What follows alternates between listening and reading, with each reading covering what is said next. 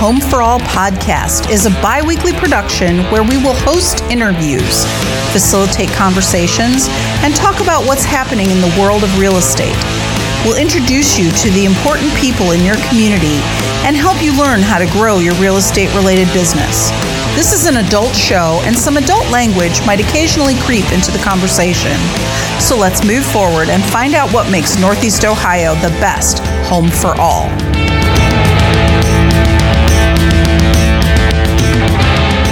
Welcome back to the Home for All podcast. It's time for another great episode. I am your ACAR Communications Director, Kelly Moss, and I am so glad to have you back. Just a quick reminder, don't forget to subscribe so that you won't miss a thing. Today, we have two awesome guests, our very own Vice President of Government Affairs, Jamie McMillen, and our ACAR Political Liaison, Dean DePiero. Dean, is that your real title? That sounds good to me. Sounds good to you? Yeah. Okay. I call myself a liaison consultant. Yeah. Consultant. Yes. I like that word too. Jamie and Dean are here to give everybody a quick recap of what happened in our most recent round of elections on November 7th and how those election results could affect our industry. Welcome, Jamie and Dean. It's great to have you both in here today. So what I'm going to do now is just kind of sit back in my seat and let you both tell our listeners what's been going on. Sure. Thanks, Kelly. Hello to everybody. Thanks for tuning in. So today, just for clarification, is November 8th when we're recording this. So we're still going through all the election results as they were coming in late last night. But it was, like always, an interesting general election with, I think, some anticipated results, some surprises. And so we'll just dive into things. But I think the big thing that we need to probably address too is, issues 1 and 2, although those aren't necessarily real estate or housing issues, they certainly played a role in the election. And so, Dean, what do you think? How did those two issues impact what we saw last night? No, you're right, Jamie. So, by the way, it's great to be here, and Jamie, you do such a good job with ACAR. But here, a political scientist in years to come will be able to talk about November 7, 2023, and the effect that issue 1 and 2 had on local elections. Mm-hmm. Issues 1 was regarding the abortion question. Issue 2 was the legalization of marijuana, recreational, and they both passed 56 and 57% of the vote, I think, respectively. I may have that switched, but they have nothing to do with who you elect as your mayor or your council member or your board president or board member, Jamie. Right. But they had a profound effect on many of these races. Jamie and I were talking beforehand.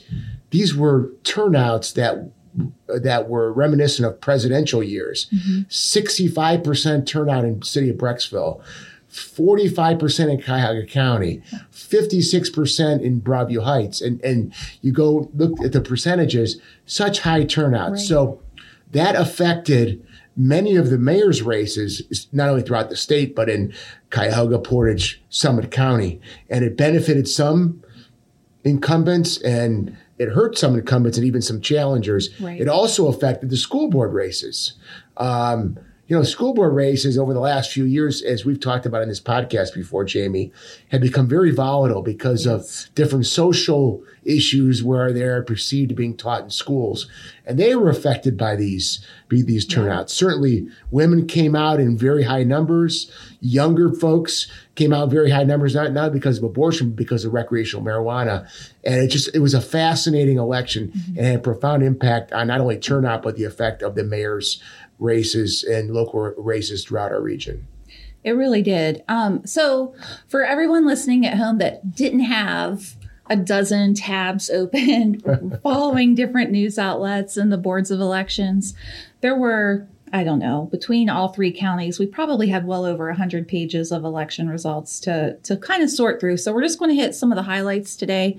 Let's start with Cuyahoga County, Dean. What were some of the bigger mayor's races, open races contested that I know our RPAC trustees were certainly involved in, but a lot of the community also had their eyes on as well? So a number of our candidates that we support were unopposed. They're doing a good job. They were for whatever reason, no one ran against him, and that's great for our, ACAR and our PAC, et cetera. Right. We had about 8 to 10 races in the county that were hotly contested, a couple open seats, and there were some challenges. We'll start with Brooklyn, where Mayor Van Kirk was appointed to Katie Gallagher's seat about a year and a half ago. He narrowly won election over one of the council members who worked very hard. Mayor Van Kirk will get a full term in the city of Brooklyn. Mm-hmm. City of Euclid, a good friend of ACAR and our PAC, Mayor Holzheimer, I believe had a 3 or 4 way race. Yeah. One pretty big. That's a tough community politically for a lot of reasons. She's done a nice job and is really a good leader and won with a pretty good margin. We were happy to see her win. She was really a champion for getting rollbacks on the point of sale inspection policy there. And I do believe this will be her last term due to term limits. So she's got another 4 years, and then that'll be an open seat. We had an upset in the city of Fairview Park. Fairview Park, the mayor served 1 term and was defeated yesterday by a small margin. So there'll be a new face in the city of Fairview Park. City of Lakewood, Megan George 4 years ago, open seat, toughly contested.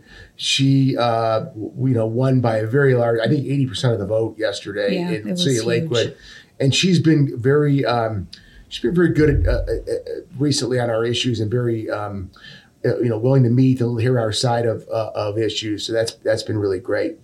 One of our great friends, Mayor Blackwell, mayor at Maple Heights. Yes. Cruised to re-election, really is a professional, does a great job. Former private sector, has really run the city well. A surprise in the village of Newburgh Heights, Mayor Elkins, who was removed from office about a year and a half ago, replaced by the council president, Gigi Trior. Mayor Elkins defeated her yesterday in the November 7th election. So he'll be back as mayor of this village of Newburgh Heights. City of North Royalton, first-term mayor Larry Anaskevich received about 60% of the vote in that race against Diane Shaka, a newcomer. That race, he had served as council president before that and was reelected. The other one I'll talk about is the village of Orange. Mayor Mulcahy retires. Mm-hmm. Judd Klein, a council member, won election there by a fairly decent margin as well. So those were kind of the hot Cuyahoga County races that we were concerned about. And I guess this is a good time, too, just to give a shout out. We had, and I don't remember in my 14 years here, and maybe, Dean, you can think back on your time, we had 6 mayors retire in Cuyahoga County alone this year, and Mayor Klein down in Talmadge as well. It's always sad to see really good elected officials decide to hang it up, but also exciting for them to be able to move on to whatever their next steps are. And that is also, I think, part of the reason why we had probably more open seats than we normally would see. I can speak from experience. Yeah. Being a mayor is a thrilling job, but it's also very challenging. And those mayors that serve 3, 4, 5 terms, it's amazing, and it does wear on you. And you do see a changing of the guard a little bit. A lot of mayors, in the last cycle, you saw a lot of, for example, City of Cleveland council members. Been a big turnover on Cleveland City Council. So, the question will be in 2 years, will there be a further changing of the guard in some of these seats as well? We had some long-timers, long-time public servants. We'll give a shout out to Mayor Ruby in our neighboring Brecksville. I think he's one of the longest serving mayors that we've seen. Mayor Berger over in Bedford Heights as well. Like amazing tenures that these folks have had. I did just want to mention, too, we were really hoping to see newcomer Jeffrey Lake over in Shaker Heights get one of those council-at-large seats. Unfortunately, he didn't, but for our listeners, we'll continue to take a look at Shaker Heights and hopefully get some rollbacks on their point of sale so that homeownership is more achievable to all families that want to live there. I will shift a little bit to Summit County because we did have some open mayoral races down there as well. So in Akron, there were only Democrats that ran for mayor. So that race really happened in the primary, and Shamus Malik was the winner during that time. And there was no Republican that filed, no independents. And so he will be our mayor-elect for the city of Akron. Council at large had an interesting race this year, but we did see Realtor Party friend Linda Omobian. She was the top vote getter there. And then longtime Realtor friend Jeff Fusco also sailed to his reelection. Newcomer Kyle Garrett got the third council at large seat in Akron. And then we will see, too, as a result of the primaries, a number of the ward seats have newcomers. So we've got a lot of work to do there. Just making sure people know who the realtors are, who ACAR is, and we'll be working with them on housing issues moving forward. So those will happen by appointment because there are vacancies, correct? Will they happen? No. Okay. No, the ward races that happen, like one of the current members of council also ran for mayor and lost that bid. So there's a new person that ran for her seat. There were a few that were like that where folks either decided to retire or whatever, but we've got, I think, maybe 3 or 4 new ward councilmen or women coming into Akron. So just need to do a little, hi, my name is, work to make sure everyone understands we're a resource on housing issues.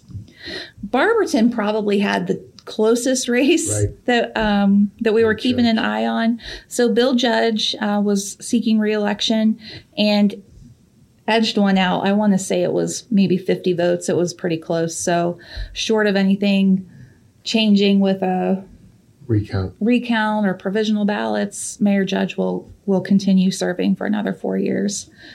Greene had an open seat. Greene's one of the communities that has term limits. And so current Mayor Neugebauer will be termed out at the end of the year. He ran for and was elected to a council at large seat, so he won't be gone. He'll be just in a different role. But Rocco Yergin, who was an RPAC supported candidate, was the top vote getter in that race. And so we're excited to get to work with him in his new role. He had previously been on council.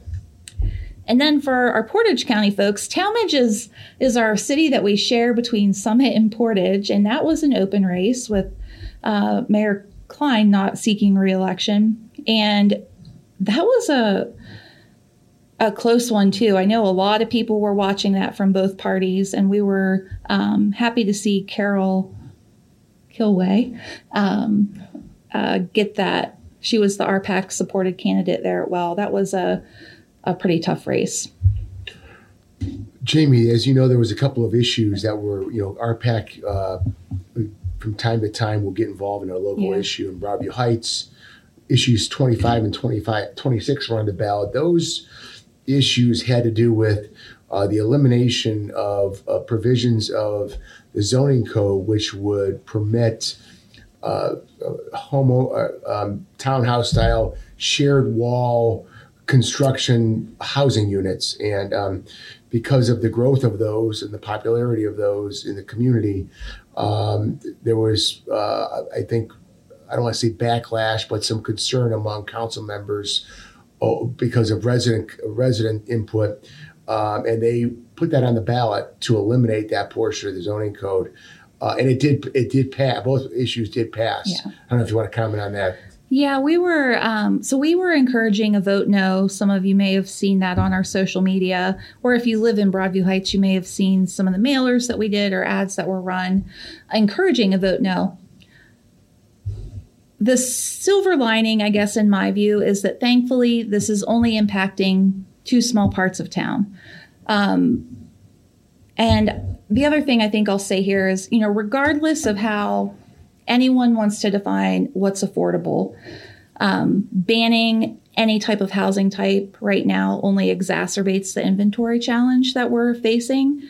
And and therefore also affordability across the board, not just for the type of home that was banned in Broadview Heights. And then two, as property values continue to increase because of the inventory shortage, this is also going to lead to property tax increases as well. And so Summit County is going through this right now with their recent update, and Cuyahoga County won't be too far behind in seeing that. So I guess if there's a message I wanted to get out to everyone, we need to be thinking of ways to increase inventory, not restrict it.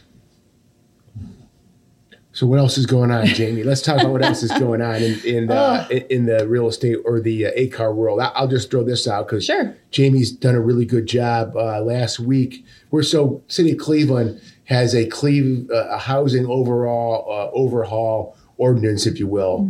And the name escapes me. Jamie's going to jump in and tell me. Residents first. Residents first. And it's a very comprehensive piece of legislation proposed by the mayor and his team.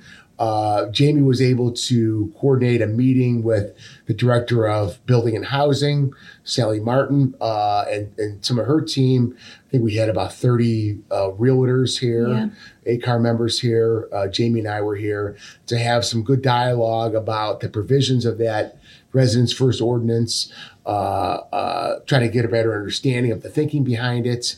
And then, we were able to really express concerns about a number of provisions that are here, that are contained therein. The good news is that we had a couple of council members there who I think are receptive to our concerns. They understand our issues. We'll continue to educate them. And I think that there is a commitment to work with them to make meaningful change. Right. I don't think we can make it all go away and be better, but as with any piece of legislation, there's give and take. And I think that we'll have an impact on whatever, if they pass something, we'll have our fingerprints on it, and we'll be able to look. We're all for good housing values and inspections and codes, and that creating value for everybody. However, where there are arbitrary provisions where they single out different classes of home ownership, where they are discriminatory to certain, I don't want to say class, but occupations or industries, we're going to stand up and advocate. Right. Part of the challenge with this particular ordinance proposal is that no industry experts, whether it's ACAR, the apartment association, the folks that are impacted, that are going to be the ones dealing with the fallout from whatever the ordinance ends up looking like, those folks weren't at the table when it was being drafted. And so now we're seeing meetings like the one that we had, and I believe council members and the housing director are meeting with other organizations as well to get feedback. But some of those provisions that Dean mentioned, we're talking about local agent in charge. And so the way that's written, if you're a property manager or a realtor and you're working with an owner who, for whatever reason, isn't upholding their responsibility in maintaining their property, you would be just as liable as that property owner. So that's something that we're working on. There are point of sale inspections included in this ordinance, expanded rental regulations. I've already heard from a handful of our members who have said they're going to have to increase fees just to ensure that their properties are compliant with all of the provisions, at least as it's currently presented and drafted.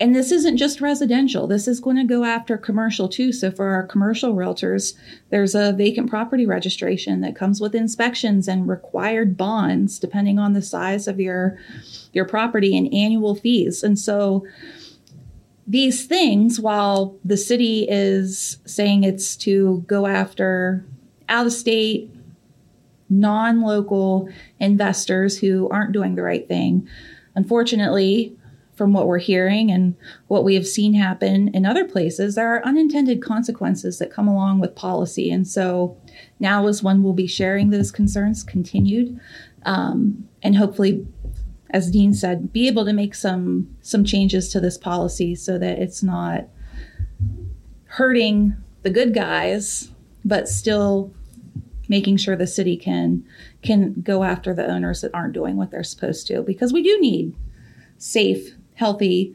housing in neighborhoods for everybody. It's something we care about. I think we just differ a little bit on how we get to that end point. So, Dean, one last question I wanted to ask you. We got through 2023 elections, although we're not slowing down. Barely. We're not slowing down on the issue front anytime soon. 2024 is not too far away. So let's hit that. I mean, you're right. So let's talk about it. It's an even number year. It's a presidential year. So that means the primary is going to be pushed up to March. So what does that mean?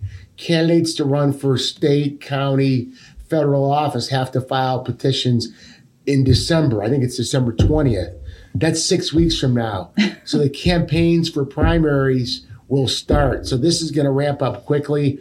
We got about a week to take off, and we'll be back at it, Jamie. So it's an early primary.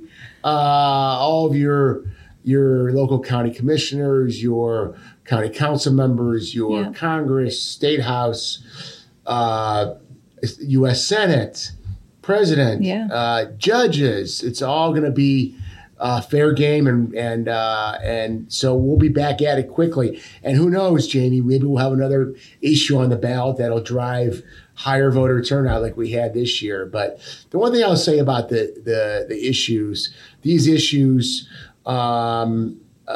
did drive the voters to the polls. And sometimes issues are strategically put on the ballot to drive voter enthusiasm for one side or the other. So it'll be interesting to see if or what, if anything, may come this year to the ballot in form of an issue. Yeah. Well, I can't say it any better than Dean did. So thank you, Dean, for joining me today to talk about this year's election results and tee up what's coming in 2024. To our listeners, I hope you enjoy this week-long respite from the political ads, and we'll be back at it sooner than we probably are ready for. But if you ever have any questions or want to learn about any of our advocacy efforts, check out AkronClevelandRealtors.com or reach out anytime. Kelly, I'll turn it back over to you. Well, thanks a lot. And what an engaging conversation. Just being kind of the one that gets to sit and listen to all of that was incredibly interesting to me and surprising in a couple of things that I didn't know, actually. So I want to thank Jamie and Dean for joining us today and getting us all caught up. And I'm certain, as you briefly mentioned, you'll both be back in the spring to update us all once again. And I want to thank our listeners for downloading and subscribing to the ACAR Home for All podcast. Please be sure to check back with us for our next episode. And I hope until we meet again that you are finding your very own meaning of home for all.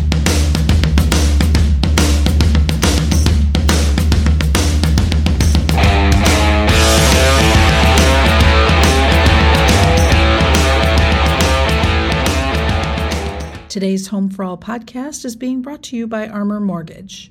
Armor Mortgage is committed to working with our clients and referral partners to provide an amazing mortgage experience. Our key to success is communication. Armor Mortgage, a division of American Pacific Mortgage Corporation, NMLS number 1850, was founded in 2021 by Mike Bernhardt. Armor Mortgage provides residential home financing through conventional, FHA, VA, USDA, jumbo, non-QM, new construction, renovation, reverse mortgage, down payment assistance, and first-time homebuyer programs. Contact Armor Mortgage for all of your home financing needs.